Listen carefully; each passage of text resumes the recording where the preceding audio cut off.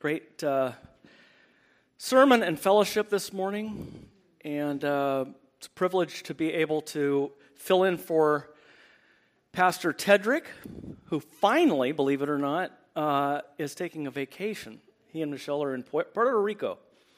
So I will impersonate him if I can today. And he said, any subject. And so I thought that I would talk about the problem of evil, since, it's not autobiographical by intent, but really the problem of evil and pain and suffering.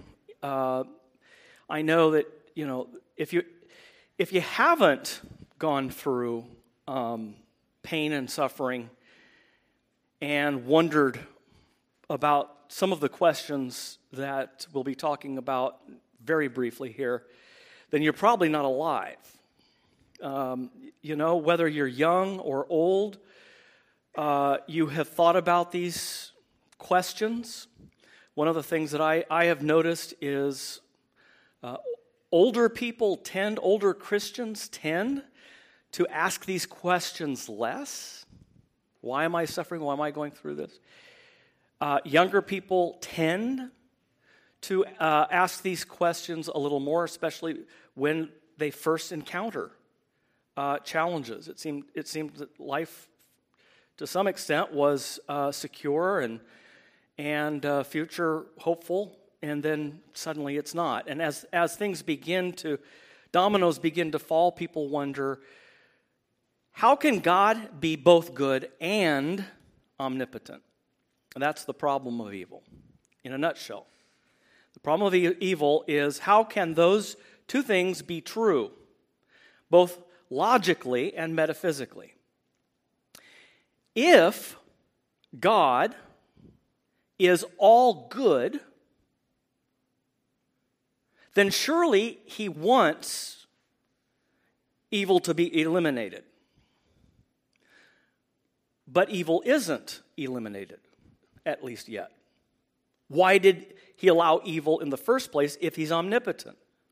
And so either He's not all-powerful, He would like to limit evil, He would like to get rid of evil entirely, but He can't. Or if He can but doesn't, then He's not good.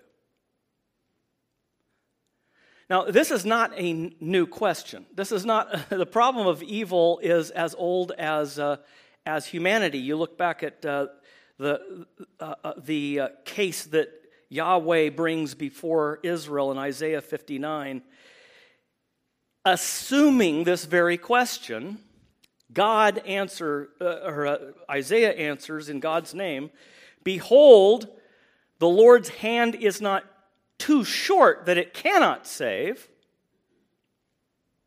nor His ear dull that it cannot hear." That's really those two things, isn't it? Sovereignty and goodness. It's not that he doesn't hear, He's not aware of our troubles, that it doesn't concern Him. He is good, and it's also not that his arm is too short. Isn't that a great picture? God's arm is too short to say, it just can't quite reach us. And this is really the problem of transcendence and immanence.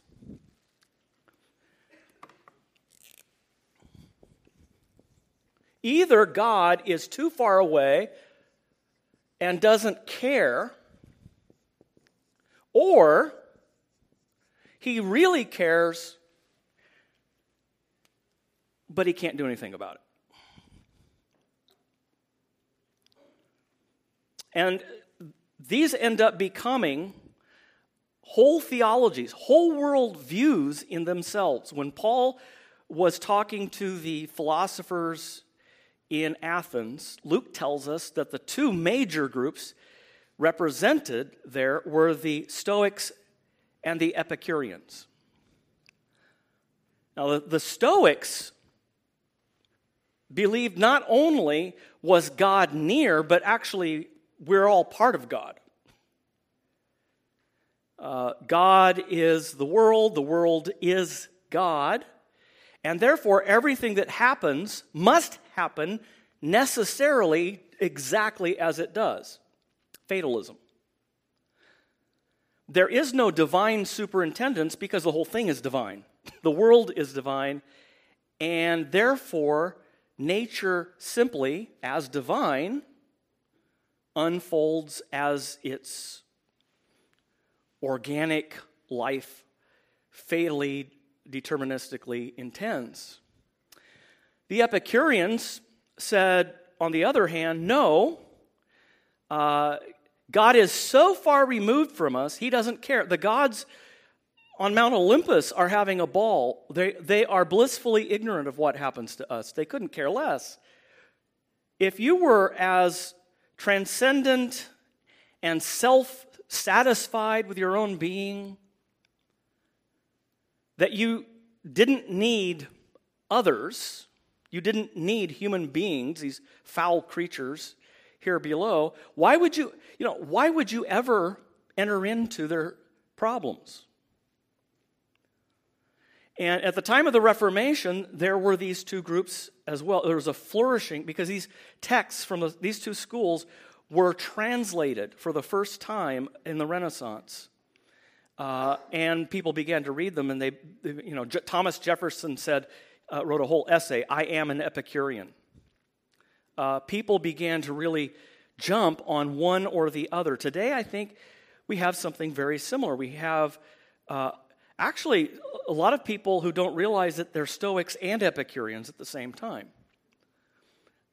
If you want to put it sort of in a kind of loosely contemporary way, think of the Stoics as pantheists, everything is God, and the Epicureans as atheists. Now, they weren't actually atheists. They believed the gods may exist, but it doesn't matter. They were practical atheists. Now, when it comes to the problem of evil, then, you have to ask the Stoic, what is the problem? You have a problem with evil, and the Stoic will say, well, actually, evil is a necessary part of the good. Yin and yang. You need the whole divine nature needs cold and hot, spicy and British food. Top and bottom. Wet and dry. It's just the way things are. You kind of need that. So obviously, if you take that pantheistic view, New Age we would call it today, if you take that kind of view, there is no problem of evil. And then with the Epicureans, everything is chance. They believe everything happens because of random swerving of atoms. Stuff happens. And so their philosophy was, don't worry, be happy. If you just don't depend on the gods intervening, and that's what makes you anxious, actually. If you just say, this is one of their slogans on their coffee mugs, good things are easy to get and bad things are easy to endure. Now, I don't know about you, but every time I am confronted with the Stoics and the Epicureans, at the end of the day, they sound like the same person. Because they're basically saying, don't worry, be happy, be independent, these things happen either by chance or by necessity. That's the explanation. The problem of evil is not a problem unless you're a Christian. When people bring up the problem of evil, they can't, within the worldviews that they presuppose, they don't even have a problem of evil. They don't realize how much they're borrowing on Christian capital when they say, how can there be a God who is good and omnipotent if there's evil in the world. That seems like a contradiction to them. And a good thing to say back to people at that point is, how do you know God is good and omnipotent? And it just help them to see they're presupposing the Christian God. See, it only so much of the Bible is a running dialogue. Even the Jewish people love to argue with God. God put them on trial. They put him on trial. It's like one long courtroom dispute between God and Israel. And that is so unlike any other religion because it's not personal. God isn't personally involved. You can't take him to court. He can't take you to court. It's principles. Fatalistic principles or pure chance. Not a personal triune God who loves the world, created the world, and created the world good, and guides it by his goodness and omnipotence, and yet there is evil in it. You see, it becomes a problem only if you have the Christian God. That's why some people will give up the Christian God. Some supposedly Christian theologians will give up the Christian God. They'll either give up his omnipotence or they'll give up his goodness. And you look at the world religion, Buddhism. What's your problem? Well, you don't have a problem. The problem is that you think you have a problem. It's attachment. It's craving. It's desire.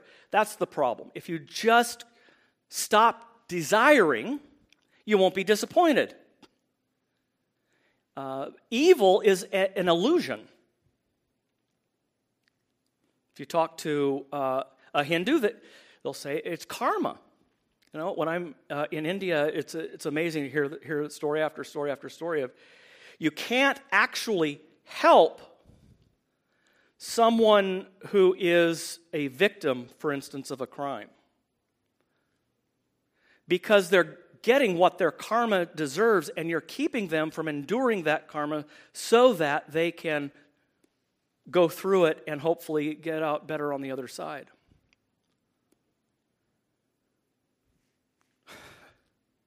So they don't have a problem like we have a problem with evil. We actually have a problem because we believe in a God who is sovereign and good. And yet, there's evil in the world. Prayer presupposes the goodness and the sovereignty of God. If God weren't both good and sovereign, there would be no prayer in the world. And so even people who aren't Christians presuppose the biblical God when they pray. It's part of natural religion, recognition that all people share in the image of God. They pray. Why pray? Why pray to a God who is either not good? Why on earth would you pray to a horrifying dictator who loves to see children die? But then why would you pray to a loving and good God who can't do anything about it? It just says, I feel your pain kind of God. What kind of rescue do you need when you're in a burning building? You're locked in the elevator. A firefighter who comes in and sort of opens the door and slips in and stands with you. The doors close again, and he puts his arm around you and he says, I'm here for you. Yeah, I need you to not be here for me right now. I mean, the way you're here for me is by being out there, rescuing me. You need to break down the doors of the elevator and pull me out, and rescue me, not be part of the entrapment. I mean, it's the thing. God can't save us from evil if God is trapped in it himself. At the end of the day, there are good arguments. I do some of this. Some of my students are here. Do this in class. Won't bore you with the details here. There are really good arguments of a logical kind with respect to this problem of evil. In fact, J.L. Mackie in the 1950s and 60s, he came up with the logical argument that became the standard view that atheists and skeptics said is unbreakable. This is the view that basically says what I just said. God is omnipotent or good, but he can't be both. And so the whole idea of God is self-contradictory. It is those views, goodness and sovereignty, those views that cancel each other out. You don't even need an argument from the outside. But in the 70s, Reformed philosopher Alvin Plantinga killed that dead, and it's generally recognized by logicians, philosophers, that he was victorious in his defeat of that. So many things are presupposed, even by atheists, when they talk about the problem of evil. They have to use our doctrine of God to try to defeat belief in God.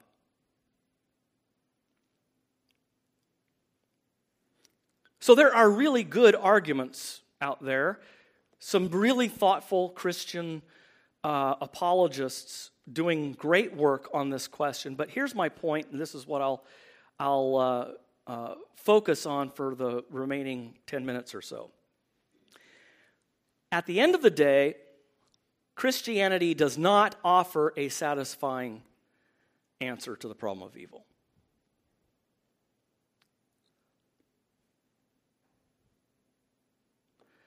You can kill that argument, then that argument, then that argument, but you keep going back and back and back, and finally you get the question, well, why did he let the devil in the garden in the first place? Well, why did he, there you can have infinite regress of questions, assuming that you can know the mind of God, which you can't, and that was, by the way, the defeater of J.L. Mackie's argument. We really don't know the mind of God. But there is a historically satisfying answer to the problem of evil that no other religion comes close to. All of the other religious views, I haven't taken the time I just grazed over it. All of the other religious views, I said, can't even get to the table to have a debate over the problem of evil because they don't have the kind of God who could provoke the problem of evil in the first place. They don't believe in evil. They don't believe evil is real. They believe that evil is a necessary part of the emanation of God. But Christians tell a story. This is the point. Other religions and philosophies offer speculations. The Bible answers this question by telling a story. It's a story that God is passionately moving us into. And I want to just touch on a couple of examples here and then quit so we can leave some questions. The first, obviously, whenever we talk about the problem of evil and we go to the Bible and the grand story, we think of the book of Job, right? There at the very beginning of the book, God is bragging about Job. Well, your servants just obey you because you promised them all kinds of trinkets and things. And no. You don't know what piety is. You lost it. Have you considered my servant Job? I mean, he's an example of that kind of piety. And Satan has to get permission from God, and God gives it. Why? Because there's a larger story going on here. It's the trial between Satan versus Yahweh. You see all the way back in the Garden of Eden with the seed of the woman crushing the serpent's head. That's the story behind all of the stories. Now, Job didn't get the memo. That first chapter was unknown to him. That's for us. It's the narrator telling us, that this all happened behind the scenes. Well, like Job, we don't get the memo.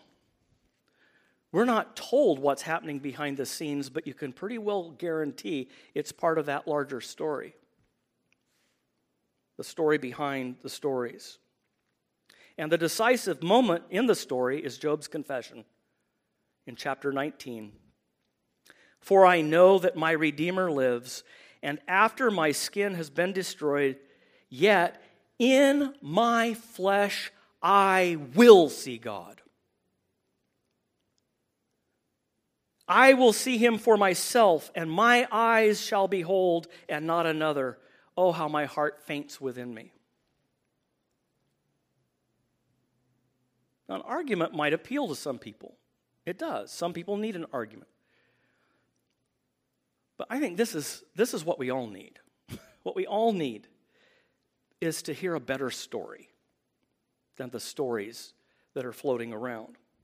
After he had heard the story, after all of his friends were giving prosperity theology and all this sort of, if you just cough up whatever sin it is, Job. This is not hard. You confess that sin, you repent, you turn away from it. God will restore your fortunes threefold. You'll have more cattle than you ever imagined. Just, if you just had more faith, Job. Well, here's what I think the Lord is teaching you through this, Job. All these people who think they know the mind of the Lord, and they're working off of this kind of karma idea. You get it'll come back to you. And that was a big argument that Job's friends made, that Job, you have it coming. But even now, your repentance can suffice, and God will turn away these circumstances from you. Just believe more. Just do more. But the appearances were all wrong. Who has known the mind of the Lord? Or who has been his counselor? Job, where were you when I laid the foundations of the earth? I don't remember you being there. And also, under the old covenant, there was a kind of prosperity gospel. If you obey your father and mother, you'll live long in the land the Lord your God is giving you. If you obey me, then everybody will live under his own fig tree and have vineyards, and it'll be paradise. If you disobey me, I'll close the wombs. The earth will not give its fruit. I'll take away my blessings. Leprosy was a sign of sin in the camp. Okay, so you did have certain blessings and curses vividly demonstrated in God's warnings to his people, tied to their behavior in relation to the covenant. But that was the old covenant. That doesn't work that way anymore. In this new age, between Christ's two advents, as Jesus says in Matthew 5:45, God makes the rain to fall on the just and the unjust alike, and makes his sun shine on the good and the bad. There is no difference. This is common grace. But there's also common curse. Non-Christians can be just as blessed outwardly, temporally, just as smart, just as creative, just as productive as Christians. Common grace. But Christians can be just as susceptible to disease and to poverty. We have a common curse and yet common grace. Encountering a man blind from birth, the disciples asked, "Who sinned, this man or his parents, that he was born blind?" Like Job's counselors, the baseline theology was, let's track this down to what we see. We can know what is hidden by what is apparent. And Jesus says, no, you can't. No, you can't. That may have been in the old covenant. Now, God makes the rain fall on the just and the unjust alike. Jesus answered, it was not that this man sinned or his parents, but that the works of God might be displayed in him. In other words, there's a bigger story going on here than the blind man. Blind man is a character in God's novel. And that story, that big story, he wants to bring all of us, like Job, like everyone, into that story. I know. That means kind of going to probably have Job moments. That's part of him bringing us into the story. And with that background, we come to Jesus' climactic sign in the Gospel of John,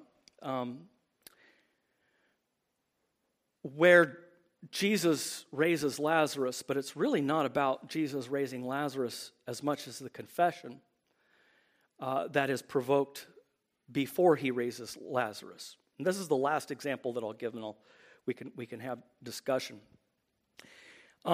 Mary, the home of Mary, Martha, and Lazarus was home base for Jesus' Bethany mission, for his mission. He was so close to them that Mary and Martha were discouraged that Jesus wouldn't come running when Lazarus was sick. Word was sent that Lazarus, whom you love, is at death's door. And we read, and so Jesus stayed another 3 days. That's kind of odd. What? Why? I mean, you'd say, so Jesus came running. No. So Jesus read a newspaper.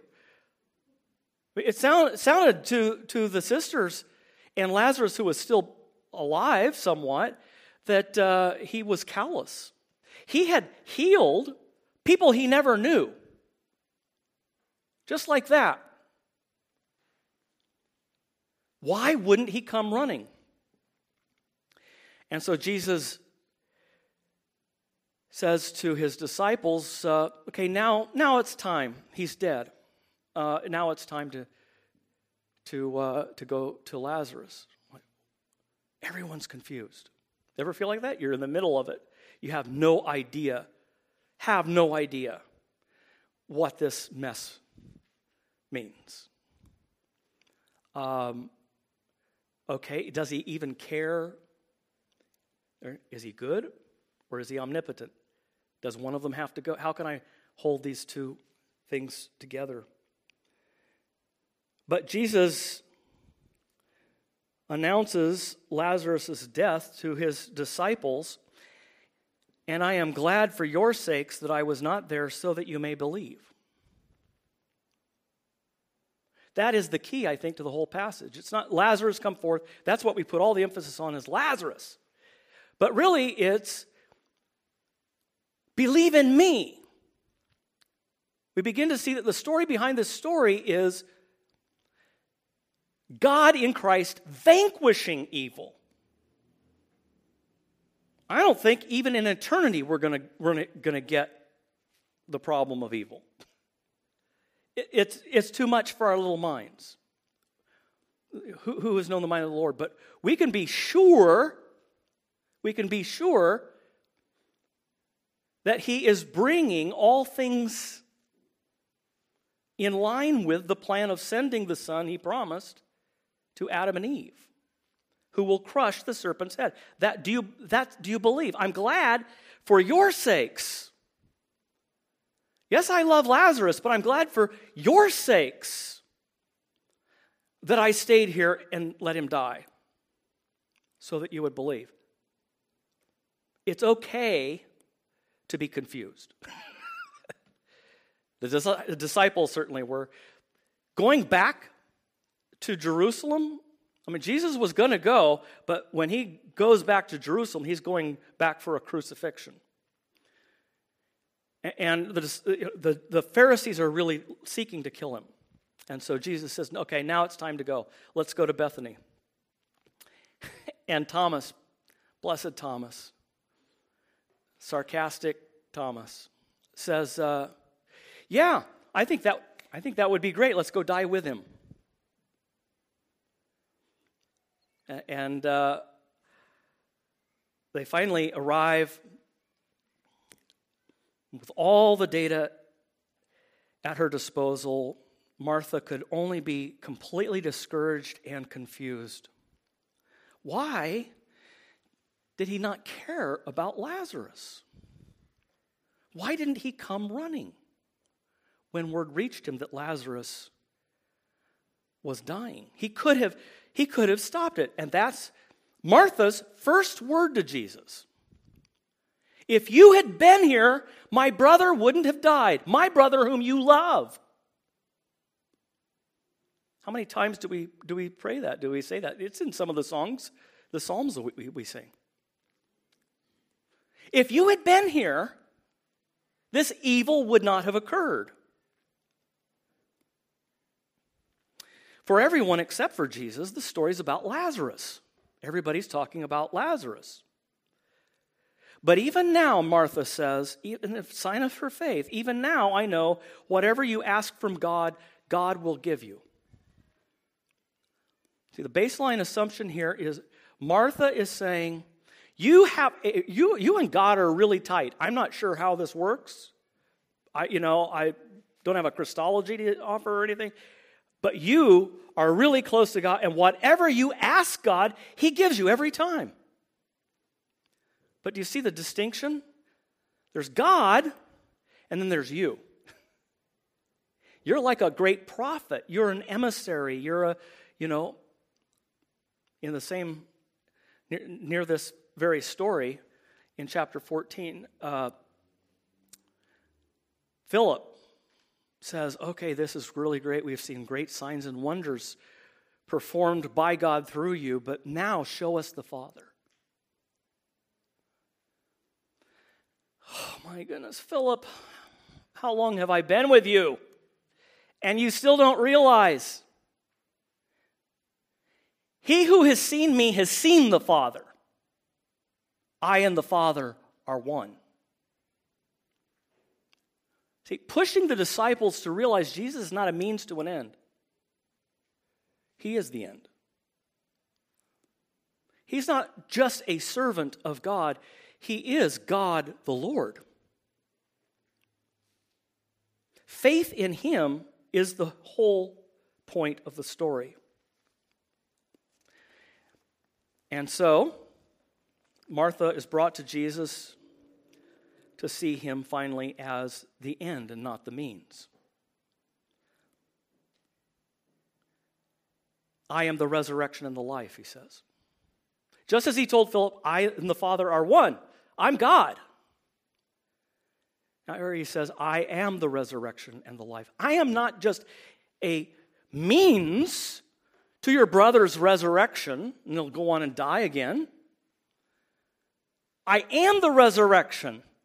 This is why this is happening. Just as the man born blind was not because of something he did or his parents did, but for the mighty works of God to be displayed. Everyone who believes in me, though he die, yet shall he live, and everyone who lives and believes in me shall never die. Do you believe this?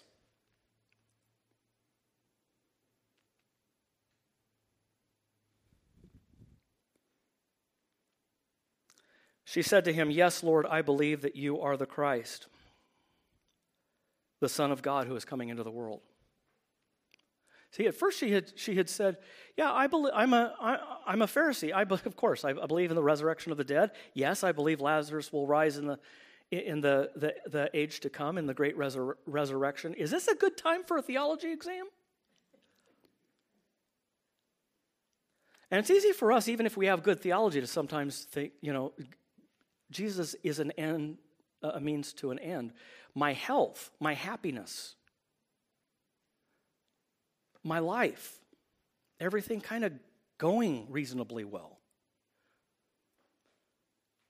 That's the point. And if you'd only been there, God, when I experienced that, right? But that's not. That has it backwards. Whatever we go through, it is for the mighty works of God to be displayed so that we would believe. And we don't know why specific. You can't point to, but the main reason everything happens to us is for that reason. The confession of Martha was the center of this. That was the point, not raising Lazarus. That was the point, bringing her to that confession, bringing her to that faith. Jesus said it at the beginning with the disciples, "I'm glad for your sakes that he died so that you may believe." So that you may believe. So that you may believe. So that you... He is good and sovereign, gathering the elect from every nation, saving us from our wretched condition, bringing us to himself, so that we may believe and trust in him and have life in his name. And that's why all things work together for good. We've got to be careful how we just kind of throw that around when people are suffering. But it's true. But it's not. All things are good. Let's not treat suffering and terrible things that come our way or happen on the world stage. Let's never treat them as, well, it's good because it's God's providence. No, God's providence includes bad things. God is sovereign over bad things too. He limits how far bad things can go. But we do know this. Indeed, all things must work together for my salvation. They must. But not because of some principle, but because a person is working all these threads, even the dark threads, into a beautiful tapestry. My brother's been in the hospital, almost died. He's been in the ICU for 2 weeks, finally moved out. But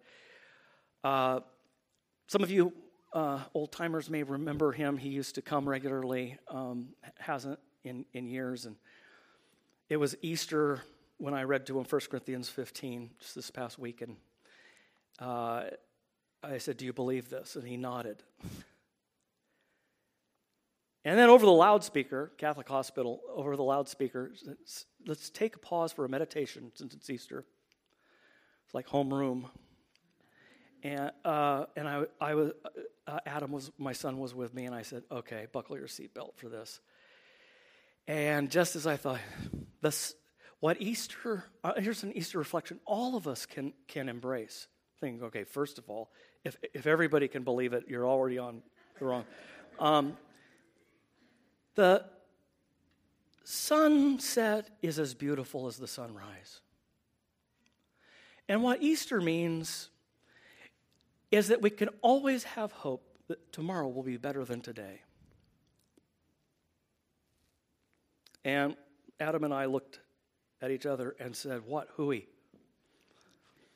Now, that is what our culture, Stoic or Epicurean, just be happy or don't let it get to you, don't let it bother you, or it doesn't really exist. It really existed.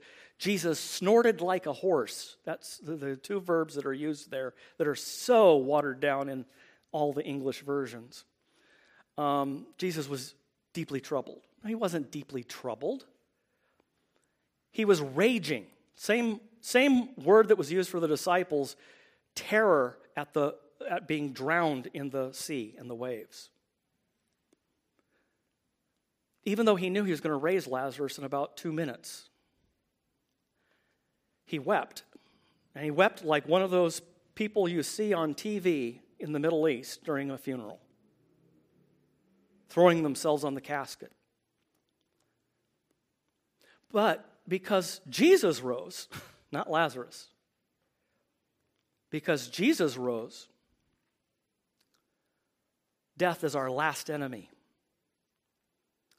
And its sting has been removed because the curse of the law has been taken away.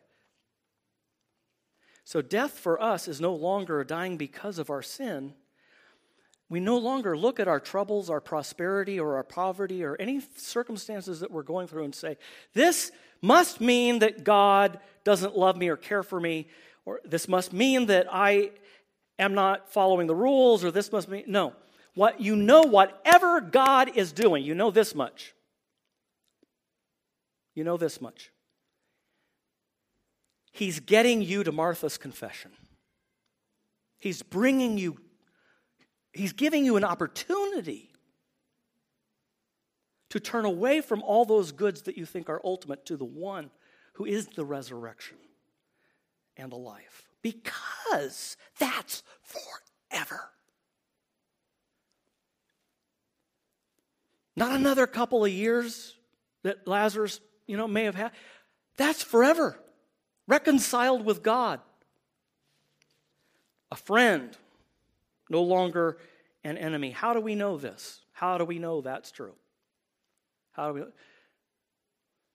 have to tell a story. You have to tell the story from beginning to end, from Genesis to Revelation. You have to, it's a story. It's a story that unfolds. Evil is real, but evil is vanquished. And we know this because God the Father raised the Son from the dead and is now immune to all evil, to all circumstances that anyone could interpret as they did when he was hanging on the cross as God abandoning him. God has not abandoned you. God is not forgetting you. Whatever is happening, you can't interpret the hand of God.